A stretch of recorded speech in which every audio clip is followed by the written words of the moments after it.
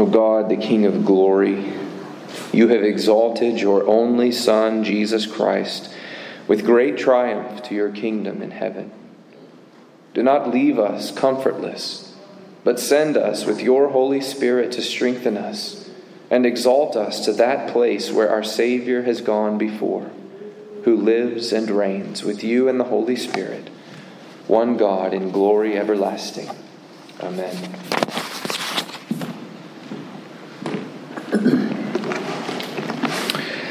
God's grace and peace be with you. Our scripture reading this evening will come from Hebrews 8 and 9, selected readings from those two chapters. I invite you, if you are willing and able, to stand for the reading of God's holy word, and we will use what is printed in the worship order. I invite you at this time to stand and listen to God's holy word from Hebrews 8 and 9. The word of God reads, Christ has obtained a ministry that is as much more excellent than the old, as the covenant he mediates is better, since it is enacted on better promises. For if that first covenant had been faultless, there would have been no occasion to look for a second. For he finds fault with them when he says, Behold, the days are coming, declares the Lord, when I will establish a new covenant with the house of Israel and with the house of Judah, not like the covenant that I made with their fathers on the day when I took them by the hand to bring them out of the land of Egypt. For they did not continue in my covenant, and so I showed no concern for them, declares the Lord. For this is the covenant that I will make with the house of Israel after those days, declares the Lord. I will put my laws into their minds and write them on their hearts, and I will be their God, and they shall be my people. And they shall not teach each one his neighbor and each one his brother, saying, Know the Lord, for they shall all know me, from the least of them to the greatest. For I will be merciful toward their iniquities, and I will remember their sins no more. In speaking of a new covenant, he makes the first one obsolete, and what is becoming obsolete and growing old is ready to vanish away. Now when Christ appeared, he entered once for all into the holy places by means of his own blood, thus securing an eternal redemption. For how much more will the blood of Christ, who through the eternal Spirit offered himself without blemish to God, purify our conscience from dead works to serve the living God? Therefore, he is the mediator of a new covenant, so that those who are called may receive the promised eternal inheritance, since a death has occurred that redeems them from the transgressions committed under the first covenant. For Christ has entered into heaven itself, now to appear in the presence of God on our behalf. It was not to offer himself repeatedly, for then he would have had to suffer repeatedly since the foundation of the world. But as it is, Christ has appeared once for all at the end of the ages to put away sin by the sacrifice of himself. And just as it is appointed for man to die once, and after that comes judgment, so Christ, having been offered once to bear the sins of many, will appear a second time, not to deal with sin, but to save those who are eagerly waiting for him. And that is the word of the Lord. May God add his blessings to the reading, the preaching, and the hearing of his word, and all the church says. You may be seated.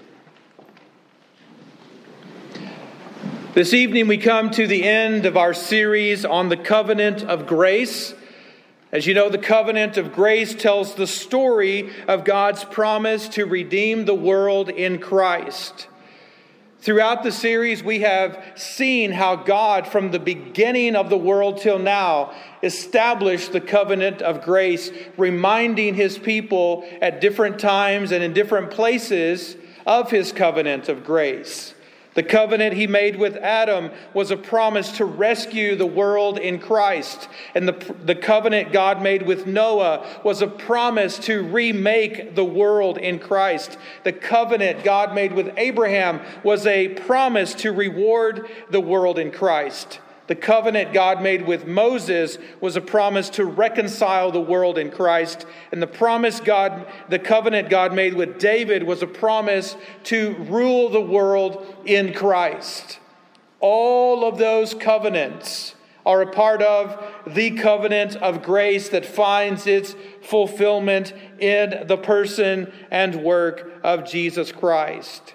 And so week after week, we have seen that God established this eternal covenant of grace by a gracious oath sworn by God, secured by the blood of the Son of God, and then sealed by the Holy Spirit for the salvation of God's people in space-time history. And so God is bringing heaven and earth together in the person and work of Jesus Christ. And tonight we see the fulfillment of these covenants in what the Scriptures call the New Covenant. In the New Covenant, Christ comes to the front and center of the stage in the drama of this redemptive history. I hope that you're able in your own heart and mind to reflect back on things that we've seen and heard this year concerning God's redemptive purposes in Christ and the atoning work of Christ. For all of that is the red cord, the blood line that runs through all of these covenants. Tonight we see the Hebrew writer speaking to the Hebrew Christians and reminding them that the covenant of grace that God made with their forefathers is fulfilled in the person and work of Jesus Christ. In the very first passage we read in Hebrews 8, 6-13, we are introduced to Christ and his ministry. Christ has obtained a ministry that is much more excellent than the ministry of the old, than the ministry of the old covenant.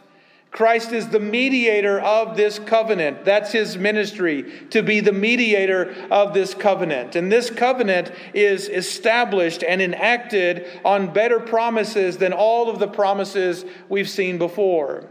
All of those promises pointed to Christ, and they were shadows and types of Christ. But now we see the substance and the reality of what God had in mind with the covenant of grace he established with Adam and Noah, Abraham, Moses, and David. And now finally reaching its climax in the Lord Jesus Christ.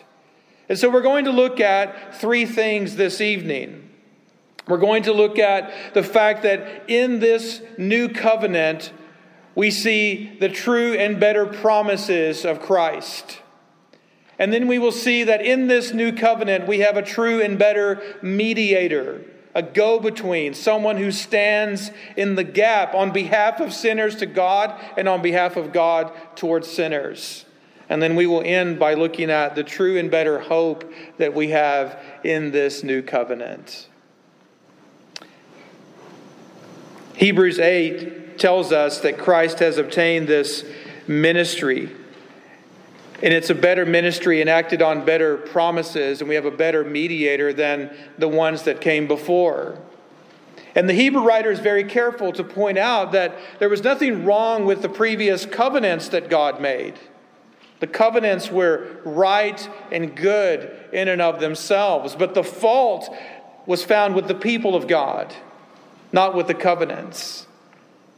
So Jeremiah the prophet points this out when he first reveals the coming new covenant to the people of God and points out the fault of the people. They did not continue in my covenant. As you heard in the Old Testament reading, they broke faith with God. They committed spiritual adultery against their husband.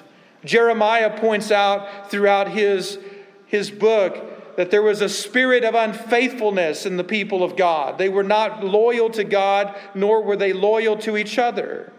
And as a result of that unfaithfulness, the fault is found with the people, not with God and his covenants, but with the people and their unwillingness and their inability to abide in the covenant. And so Jeremiah rails and cries against the people of God because of their adultery against their husband, because they've broken faith with God. And so God found fault with them. But for the sake of the covenant that he had made and for the sake of his own righteousness, Notice that instead of God obliterating the people and annihilating them and wiping them out forever, God says, I found fault with you, but I'm going to establish a new covenant with you. One that is enacted on better promises, one that has a better mediator. This covenant is going to be an eternal covenant that will never become obsolete. It will never go out of style. It'll never be undone. The first thing I want you to see, as mentioned here, is that in Christ we have the true and better promises of the new covenant. The true and better promises of the new covenant. Most of us who have been in churches for any length of time have had the opportunity to sing Standing on the Promises, an old hymn, a favorite hymn of many people. And I've wondered as I've sung that song in my life and as I've been in congregations where we've all tried to lift that song up to the Lord, how many of us have ever taken the time to reflect on the promises of God? What if we sang the hymn and then pulled someone aside and said, what promises are you standing on? Exactly. Well, to understand what the promises are, you just come to Hebrews 8 and you will learn many of them. And we'll look at them in just a moment. But what I want you to see is that the promises of the new covenant mentioned here are mediated to us through Jesus Christ. The Westminster Confession of Faith says that it pleased God in His eternal purpose to choose and ordain the Lord Jesus, His only begotten Son, to be the mediator between God and man, the prophet, the priest, and the king, which office He took unto Himself.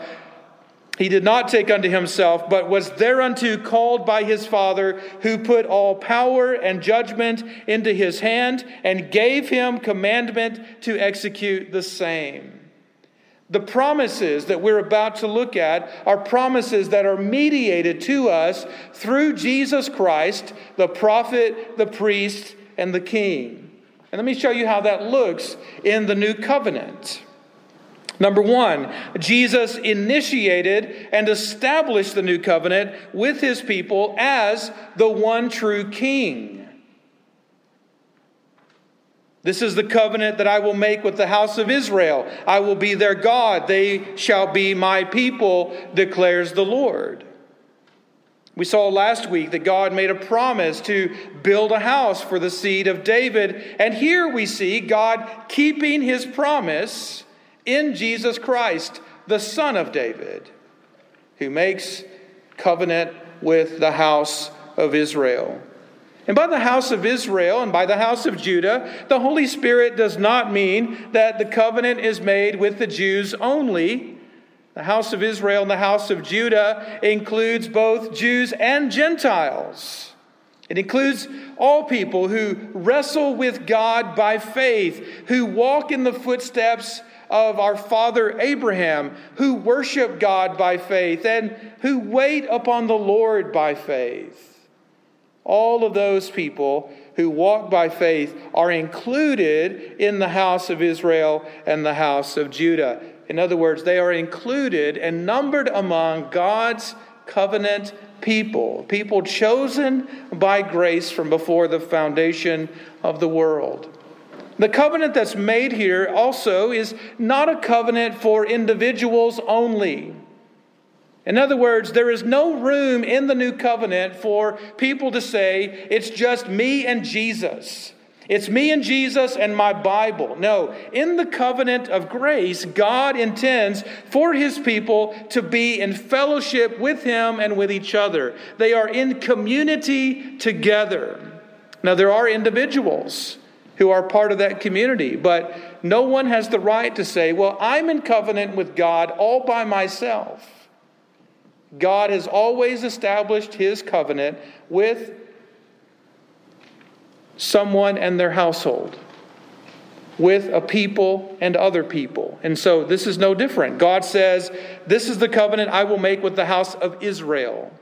It's a community of people, the covenant community of people coming into relationship with God the King in Christ.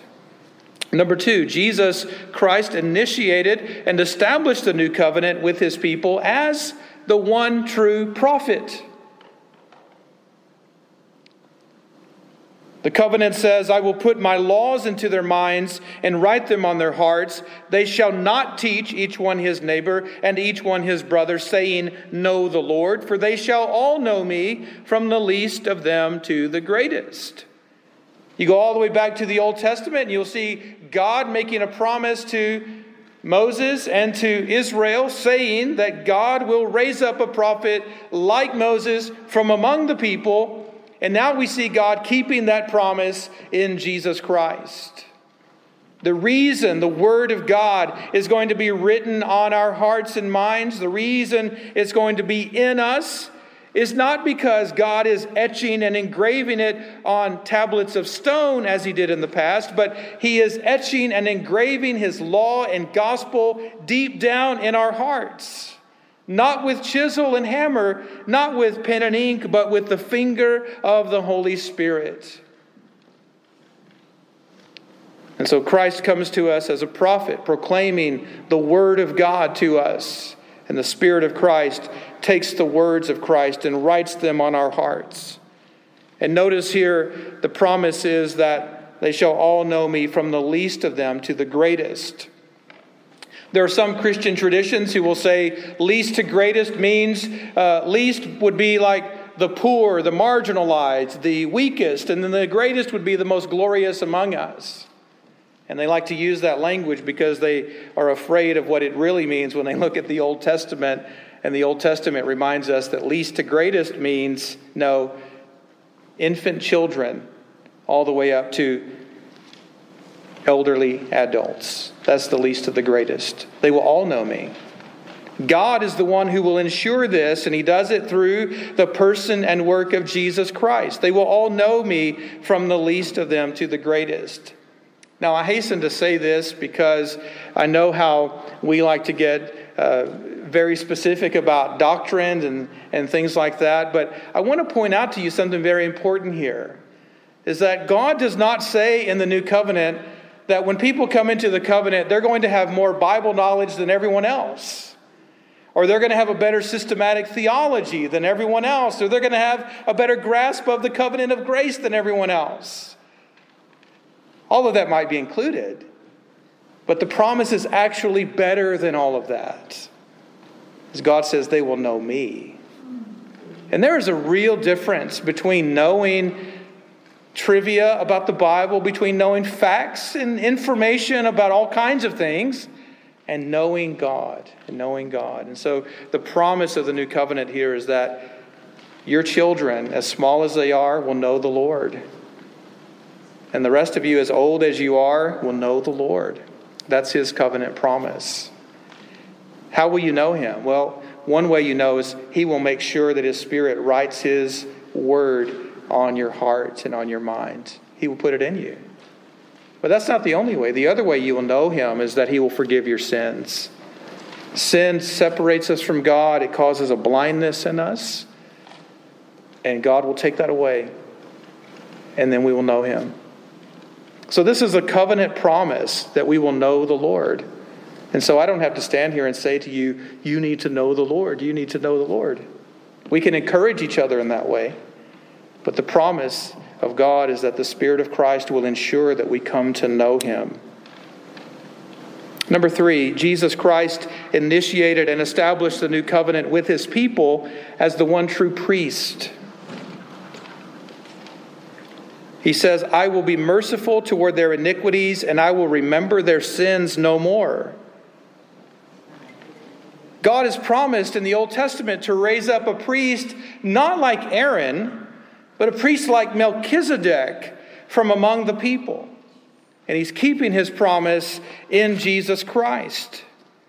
And throughout the book of Hebrews, this notion of Jesus as the high priest comes up again and again. And so I just remind you of a few things mentioned in the book, that Jesus is the one who stands before God on behalf of sinful man.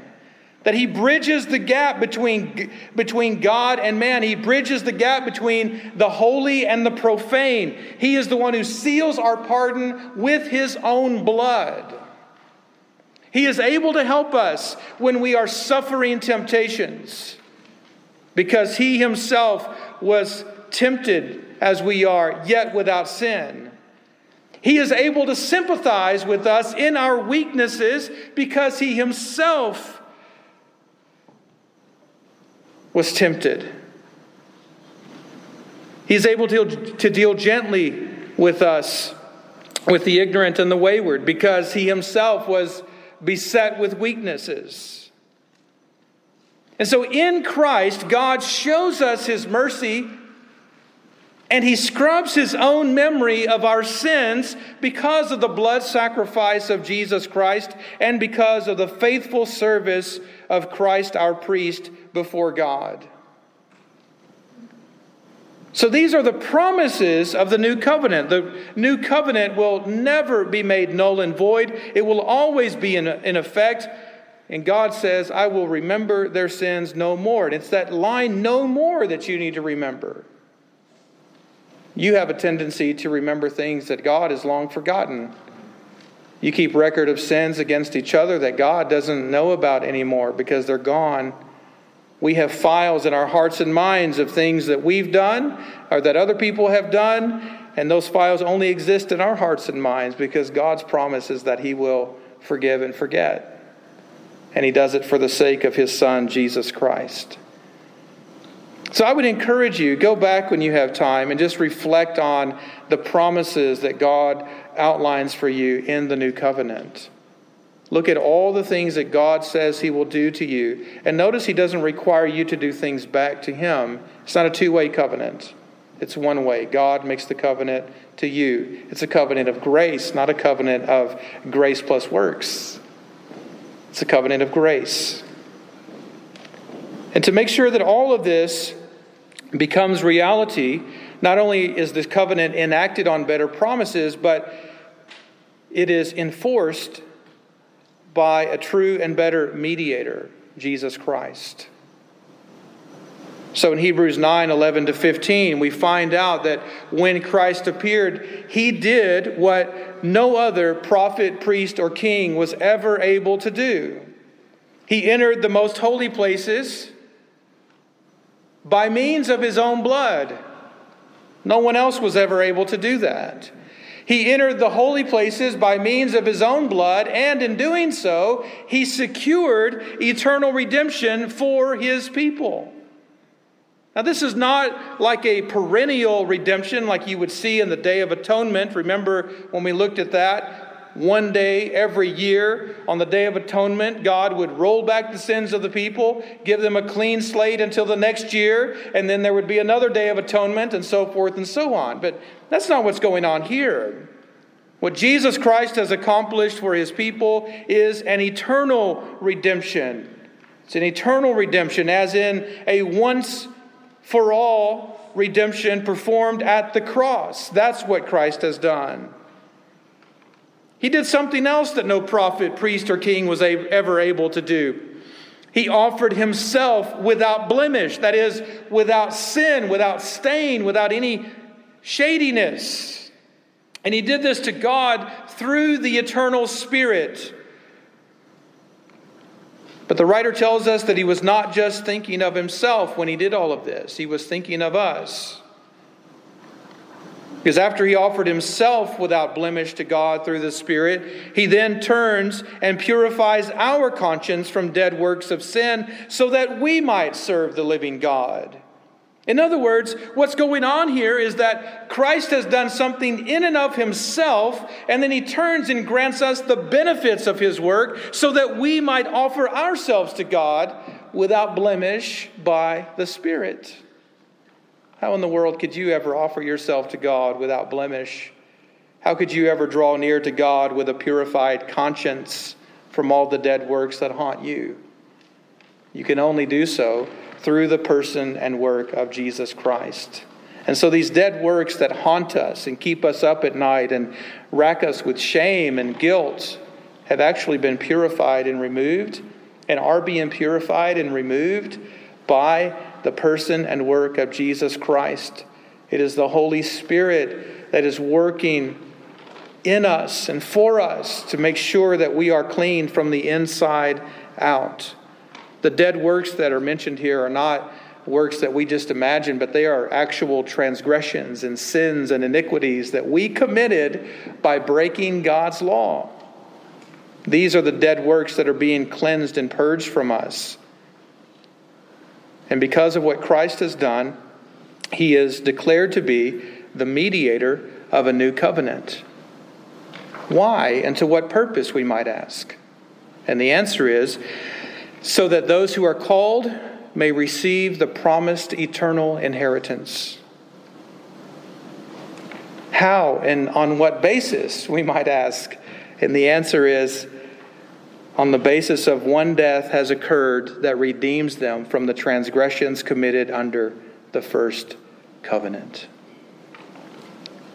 So what is the purpose and the end of the work of Christ? It is so that you who are called by grace, you who are called by the preaching of the gospel, you who are called by the Holy Spirit, may receive the promised eternal inheritance. This is not a carrot dangling before your nose. This is not smoke and mirrors. This is not a trick just to keep you motivated long enough to watch you stumble and fall again.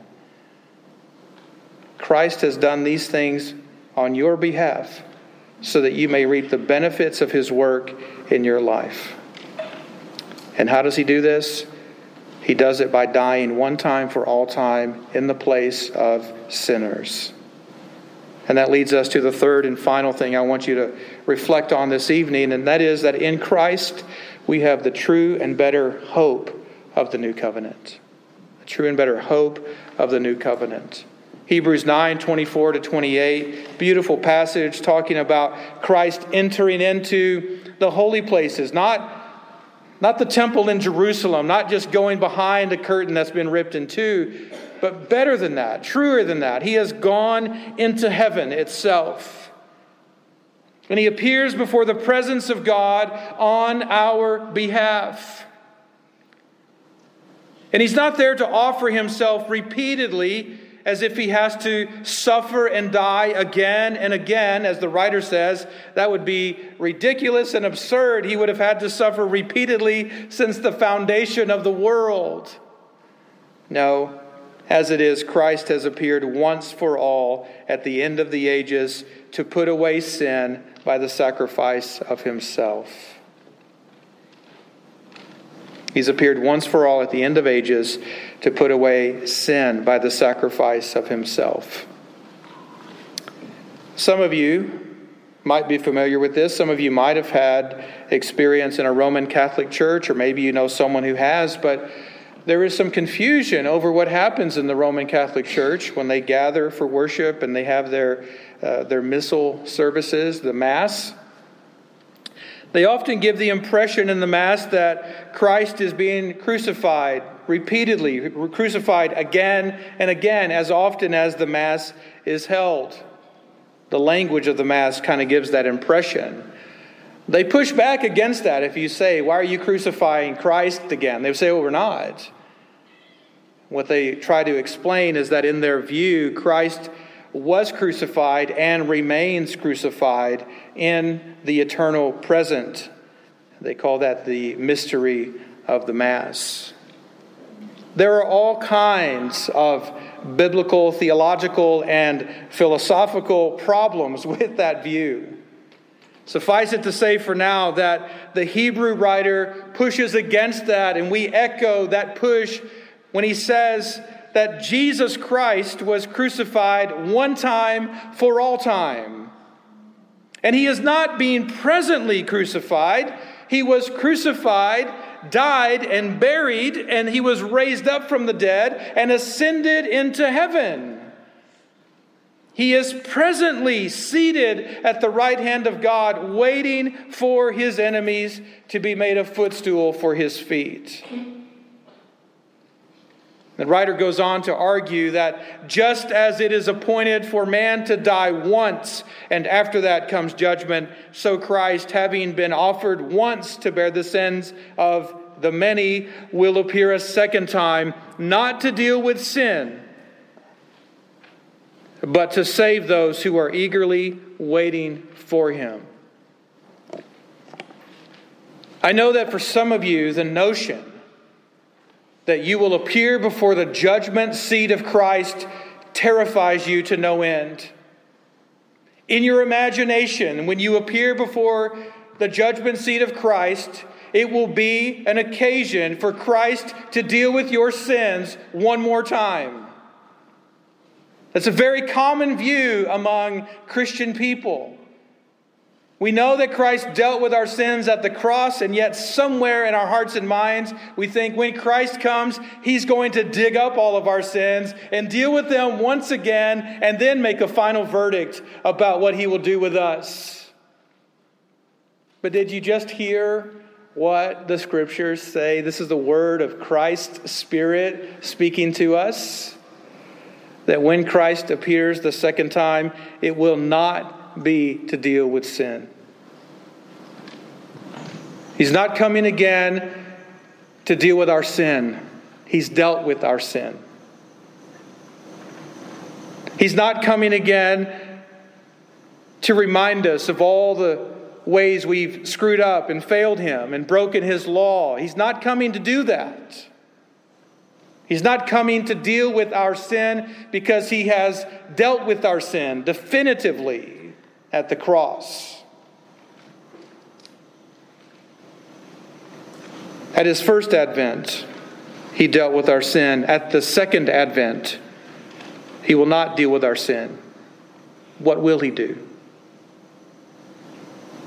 He will deliver us safely into the presence of God.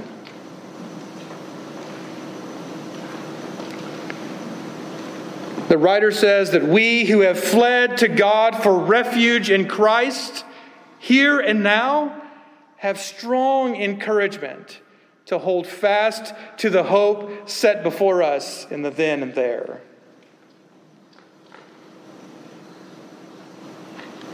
So rest assured that Christ has already dealt with your sins. He's dealt with all of your sins. Even that one. Yeah. No, even that one that you're just now digging up. He's dealt with all of your sins. And so when He comes, He's not coming to deal with those sins anymore. He's coming to deliver you into the presence of God. To deliver into your hands the promised eternal inheritance. Not that you've worked for, merited, or earned, but the one that He worked for and merited and earned for you. This is a covenant of grace. And earlier in this book, the writer says, we have this as a sure and steadfast anchor of the soul. A hope that enters into the inner place behind the curtain where Jesus has gone as the forerunner on our behalf. He's gone as a trailblazer and opened up this new and living way so that we can run freely into the presence of God, into the arms of the Father, and do so by the grace of the Holy Spirit. I hope that you've seen in this all too brief series that God is a promise maker and a promise keeper, and that God makes promises and He keeps promises in Jesus Christ. As the apostles remind us, all of God's promises are yes and amen in Christ. The new covenant tells us many things, and tonight we have seen that it tells us that in Christ we have the true and better hope, and that in Christ we have the true and better mediator, and that in Christ we have true and better promises. If you're having trouble sleeping at night because of the guilt and shame of your sin, perhaps tonight you'll rest in peace, knowing that Christ has dealt with your sins in ways that you cannot, and that your sins are forgiven and forgotten under the blood of Jesus Christ. Let us pray together. May the God of peace, who brought again from the dead our Lord Jesus Christ, the great shepherd of the sheep, by the blood of the eternal covenant, equip you with everything good that you may do His will, working in us that which is pleasing in His sight. Through Jesus Christ, to whom be the glory forever and ever. Amen.